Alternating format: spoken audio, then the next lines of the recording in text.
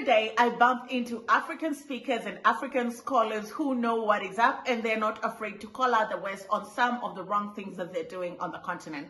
One of those speakers is Brian Kagoro, who I bumped into by chance when I was listening to a speech by Dr. PLO. They were on the same panel, and when I tell you that I listened to him for a whole 45 minutes without breaking, that's what I mean. He's well-read, he's well-researched, he's a lawyer, he's lived in the continent, and he's traveled abroad, so he knows what he's talking about. He knows what he's talking about when he says the West is not right in asking Africa to forget about slavery and the genocides that occurred on the continent, yet the West will not forget about the Holocaust. He's very right when he says if reparations are paid for the Holocaust, they should be paid to Africa for slavery. He's very right when he says we can say Africa is corrupt by an extent, yes, but we should also call the West for what they are. They use the looted resources from Africa to develop Switzerland, the least corrupt country in the world, developed using the loot that Abacha stole from Nigeria. You know, he's very right when he said the West cannot lecture us on democracy because on what data and what ground they use to invade Syria, Iraq, and Libya, you know. And so he is what is up. Here's just a snippet of his speech. The intervention in Libya was couched in benign terms. I could give you 100 interventions where the justification, objectively speaking, was on the basis that there was evidence either of genocide or evidence. I'm sitting in Rwanda. The international community stood by as the genocide against the Tutsi happened. Yet in the same year, they were intervening in West Africa. Switzerland, which received the Abacha loot, which received the loot from the then Zaire, now DRC, has constantly been ranked in anti-corruption indices as the cleanest country in the world. PLO and I are lawyers. The receipt of stolen property is theft at law. How is it that you will have Nigeria and Kenya ranked so far, and yet the country that receives the money ranked so up? Today, Zimbabwe is paying back white commercial farmers reparations. But when you talk about any reparations, it's like the black body is not worth repair. What we must do is endure, be resilient, go forward, don't look back, trudge on. But today with the scramble of Africa that PLO was talking about, they will interfere here whether we put in place the right policies or we put in place the good governance. Why? They need the lithium. And if your right policy is not consistent with their green energy transition that they control, they will take you out. Hello guys, how are you doing? Welcome to another sit-down conversation. My name is Indira Ganga. I am a business journalist by profession, and I'm also a digital content creator. I make content on Black people, Africa, our empowerment, and how we can rise up and take our rightful place at the global stage. Today, I want us to have a conversation around a speech by Brian Kagoro that he made when he was in Rwanda during a plenary session. We will separately upload the full speech so you guys can just, soak in all of his brilliance. But, he raised a very important point that we more often than not look past. When you talk about slavery and the genocide and atrocities that happened on the continent, first of all, it's not properly documented. There isn't a lot of history. On the continent, we know what happened, but outside of the continent, it's not spoken about. Children are not taught in school. It's being erased from the minds of their coming up generations, And when they come to the continent, they're always preaching the message of forgive, forget. That was a long time ago. We're not responsible for that. And even Chimamanda Ngozi Adichie speaks about it. But when Chimamanda spoke about it, she spoke about it from, it's important not to forget because these things happen. But Brian attaches a very significant point to it. He says, it's almost like African lives do not matter, and we've reduced what happened to Africans because there is say anything pertaining anti-Semitism and see what happens to you, But people can go about and continue exploiting Africa and financing war on the continent without any repercussion because we are not held in the same regard. And that's the same point that Brian is raising. We need to describe oppression. I am sorry, I hear this a lot when I come to Rwanda. You have to hear me. I'm Rwandese, so you cannot do anything about me. I have immunity here. You people like to say, let's forget, let's not blame anyone. Please, stop that nonsense. When the Holocaust happened against the Jews, it was 1940s, 45.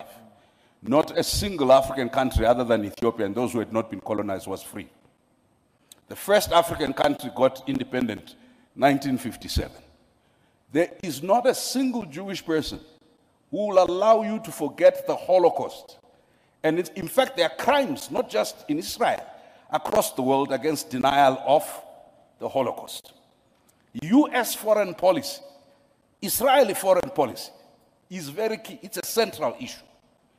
Africans, for some reason, must forget something that happened 50 years ago, if you are Zimbabwe 80 years ago. Listen, we must always remind our friends from Europe and elsewhere that slavery was a crime against humanity, as is colonialism and neocolonialism. That killing Sankara in 1984 because you are opposed to communism and plunging his country into chaos that you are now trying to solve as a problem of poor governance is a shared responsibility. So, we will take responsibility for our nakedness. But for goodness sake,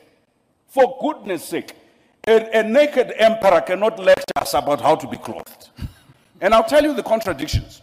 When Europeans first came here, if you come to the south of the continent, ladies did not wear long skirts. And they did not cover their top. Then they said, no, that's indecent. So we covered everything, including the head. And then the Europeans have decided to go nude now. Now the dress code in Europe is pre-colonial Africa. And then when our kids try and dress up that way, we say it's an African. We are confused around ownership. So lastly, Chairperson, the taboos. You see, Chairperson. When you want to know that these things are not taken very seriously, Brian in his speech talks about reparations where, paying back for your dues, after the Holocaust, we saw some form of compensation. But on the continent, more often than not, there's no conversation about compensation. It's always made to seem as if it was a mutually beneficial relationship. But far from it, it was not. When you listen to the Western perspective, it's always, we exchange ideas, we built infrastructure for you. All the things that white people did when they were on the continent were suited for what they were geared to serve their agenda. Let's say, for example, infrastructure. When they were building the railway, they didn't build the railway with the thought of Africans using it for commuting. No, they built railways from where the natural resources were all the way to the ocean so that they can be loaded to ships and be shipped to Europe and Americas to, develop these parts of the world. But they make it seem as if, we developed infrastructure for you. No, you did not. There wasn't proper... The infrastructure that you boast of was built to serve your need. If you look at roads, even if you look at schools, everything that they did was geared and suited to serve their interests while they were on the continent, They took and took and took. And that's why Brian says it is important to have conversations around reparations. You see, Chairperson, we need to talk about global anti-black racism, the treatment of African migrant laborers in the Middle East, in the Arab world, and in the Asian world, and in Europe, is a matter for the African Union to constantly pronounce itself on. And I'm glad, Chairperson, you issued a statement on George Floyd, but I'm waiting for the African Union resolution from last January on reparations. There was a formal policy of the United States government in 2015 for reparations by companies behind the Holocaust. There needs to be, the conversation on reparations is not to be settled by African political elites, right? Today, Zimbabwe is paying back white commercial farmers reparations. But when you talk about any reparations, it's like the black body is not worth repair. What we must do is endure, be resilient, go forward, don't look back, trudge on. But today, with the scramble for Africa that PLO was talking about, they will interfere here whether we put in place the right policies or we put in place the good governance. Why? They need the lithium And if your right policy is not consistent with their green energy transition that they control, they will take you out and they will cause instability. We cannot do it as single countries. We are not uniting because it's the good thing to do. We are not uniting because it's the principal thing to do. If we don't unite, we will perish. If each one of our small countries, as economically unviable as we are, rush in order to prove distinctiveness, I'll tell you what will happen. We will be so fragmented intellectually, politically. Our institutions will have no meaning. Let me end with something more positive. I think Pan-Africanism flavor is alive today. He also points out a very significant thing about the West is that, one, they never work on data that they can bank on, and two, they never take any responsibility. It is public knowledge that some Western officials have come out and say, you know what, we made a mistake in invading country A, B, C, and D. We didn't work on concrete information. The data wasn't as spot on, you know. But that does not hold them back from invading these countries. It's like I said in a previous video, these people are always aching for war. It's like when there's no war, they're not at ease. They thrive in chaos. And I look at Libya a lot. Was it worth it? The chaos and the destabilization that has been brought into the country following the assassination of Muammar Gaddaffi, and this is not to exempt Muammar Gaddaffi from all the bad things that he had done. I'm just asking, in the larger scheme of things, was it worth it? Did it make sense to take him out of power, destabilize the country? Was it worth it, you know? So there is never a lot of thought paid to this thing. And it speaks to the narrative, how they perceive us, you know. Western people are incapable of thinking that Africa can stay on top of its affairs, that any good thing can come out of the continent, that Africa can have its challenges in leadership and find a way around it, you know. And it even goes to the way we are treated and even the way they just perceive us in general. They're incapable of just bearing the thought that anything good can come out of this continent. The intervention in Iraq was couched in very benign terms. The intervention in Libya was couched in benign terms. I could give you 100 interventions where the justification, objectively speaking, was on the basis that there was evidence either of genocide or evidence. I'm sitting in Rwanda. The international community stood by as the genocide against the Tutsi happened. Yet in the same year, they were intervening in West Africa. The construct of benign and malign is controlled and related to the question of narrative and strategic self-interest. We've often not paid enough attention, and thank you, Chairperson of the African Union, for educating us on how the international fora of decision-making, the Security Council, and other fora, including at some stage, how we transact within the International Criminal Court and other platforms. That evidence, and that was my point, we don't control data, we don't control digital platforms, we therefore are not controlling narrative in both analog and digital forms. What can practically be done? We do need to speak to Europeans, not as victims, because the erasure of the contribution in European consciousness of Africans to modernity and civility has constructed a white supremacist view that sees the evolution of modernity as a singularly European contribution. And it is only now that our young researchers are beginning to excavate the contributions of black people, of Africans, towards inventions. Because until now, the province of economy was not the province of black people. In my country, in Zimbabwe, when land was taken, a British court gave a judgment that said, the question before them and who owned the land, they said, one thing is certain, it cannot be the native because the native has no sense of ownership. It was on that basis that land was taken. Number two, on the question of economics, even we pejoratively only talk about our people as informal law, informal economy, Yet the informal economy is formal. That's how India developed, through its cottage industry. We have a psychotic addiction to colonial definitions of what, and that's why Professor Ashraf is correct. It's not just a narrative about our contribution historically, it's a narrative about our contribution now.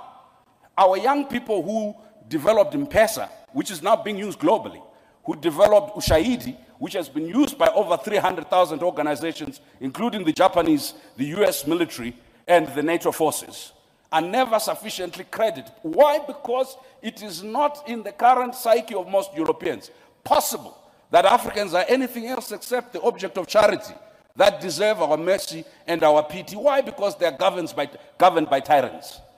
And while we are made to think and believe that we're the villains of the story, in all honesty, we are not. You know, the West has mastered the art of sanctifying themselves, washing themselves clean. Switzerland is the least corrupt country in the world. Well, their bachelorette was in Switzerland and it was used to develop that country. That's true. When African leaders steal money from the continent, they ship it to offshore accounts in some of these countries. They use it to buy houses, they use it to buy your luxury cars. So then you're okay using that money, taking that money, developing your economy, but you want to wash your hands and say, oh no, we're clean. No, you are accomplices, honey. You're just as corrupt as the person that stole the money because you're enabling it. If these people stole money and they had nowhere to keep it, they had nothing to do with it, then it would disincentivize people from, being corrupt. Because, I can ban money on a house in America and London because those houses cost millions of dollars and it's easy to dispose of that cash. I can buy luxury cars because it's easy to dispose of that cash. I can buy luxury watches. But if your big businesses today say, we're not going to do business with corrupt individuals, if you're going to buy anything from us, we need to see proof that this money is yours and it's clean money. You'll disincentivize many people from stealing money because why would you steal if you can't use that money? But no, you want that money to build the economy. Honey, cross over the line. You're not the least corrupt country. If anything, you're standing next to the most corrupt country in the world. Right? Or Africans are incapable of ethics. And we've constantly said that Switzerland, which received the Abacha loot, which received the loot from the then Zaire and now DRC, has constantly been ranked in anti-corruption indices as the cleanest country in the world. PLO and I are lawyers. The receipt of stolen property is theft at law.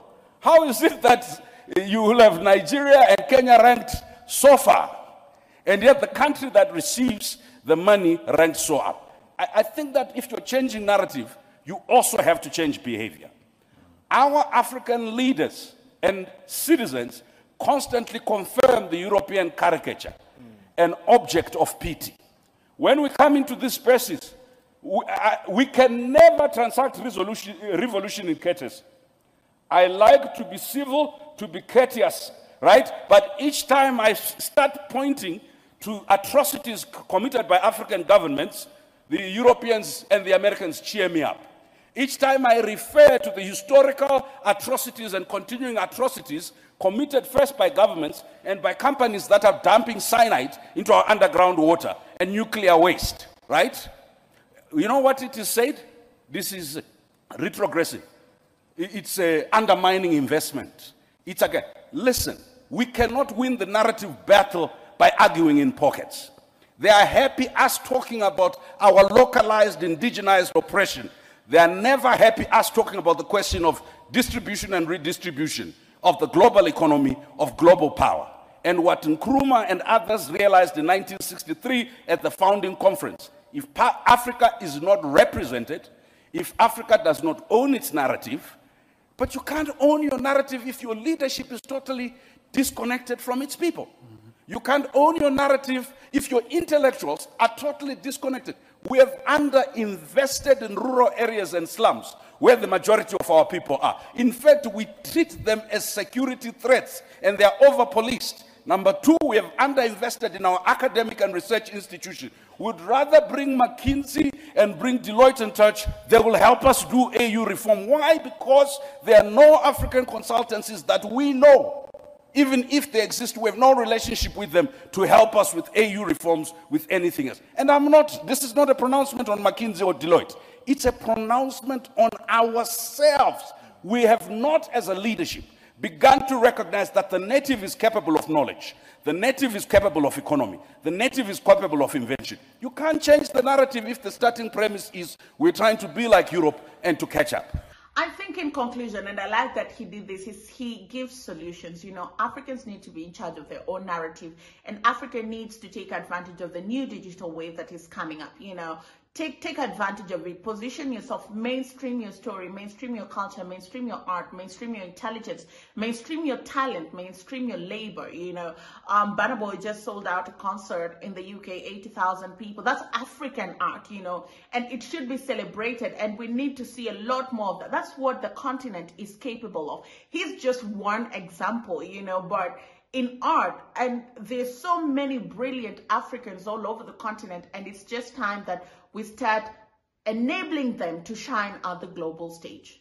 I want to suggest to you, one of the most revolutionary things that the African Union, under the leadership of the chairperson here, has done is to talk about arts, culture, and heritage, not as entertainment, not as add-on, but as part of imagining the future economy, is to talk about the digital, not as part of little things you do, but as part of building the economy. All that's left now is how do we defend African art, culture, and heritage, not only in Africa, but globally. How do we make sure it is the mainstream of AFCFTA, along with all the other big things we do? And how do we, in the digital economy, make sure we are not consumers of products that are produced elsewhere and not part of the production chain? Okay. If we do that, our Pan-Africanism is economic, our Pan-Africanism is cultural, our Pan-Africanism is intellectual, our Pan-Africanism is also spiritual. Just remember what Chinua Achebe said. We are not the children of Africa. We are the parents of Africa, because the Africa that we want is yet to be born. And we are the ones that history has charged with the responsibility to give birth to the Africa we want. So whatever we are frustrated with respect to the African Union, our responsibility is how do we make the normative frameworks and the institutions work, but how do we build the repository of expertise so that the African Union at any given time has access to the best brains, the best technical expertise in any field on the continent. Well, guys, thank you very much for watching. My name is Ndiro Ganga. Let me know what you think. Comment down below if you'd like to see the full speech of Brian. We will be uploading it also without me rambling and giving you my opinion, so you can just take it all in. Remember to comment down below what you think, share this video, and like it. I'll see you again next time.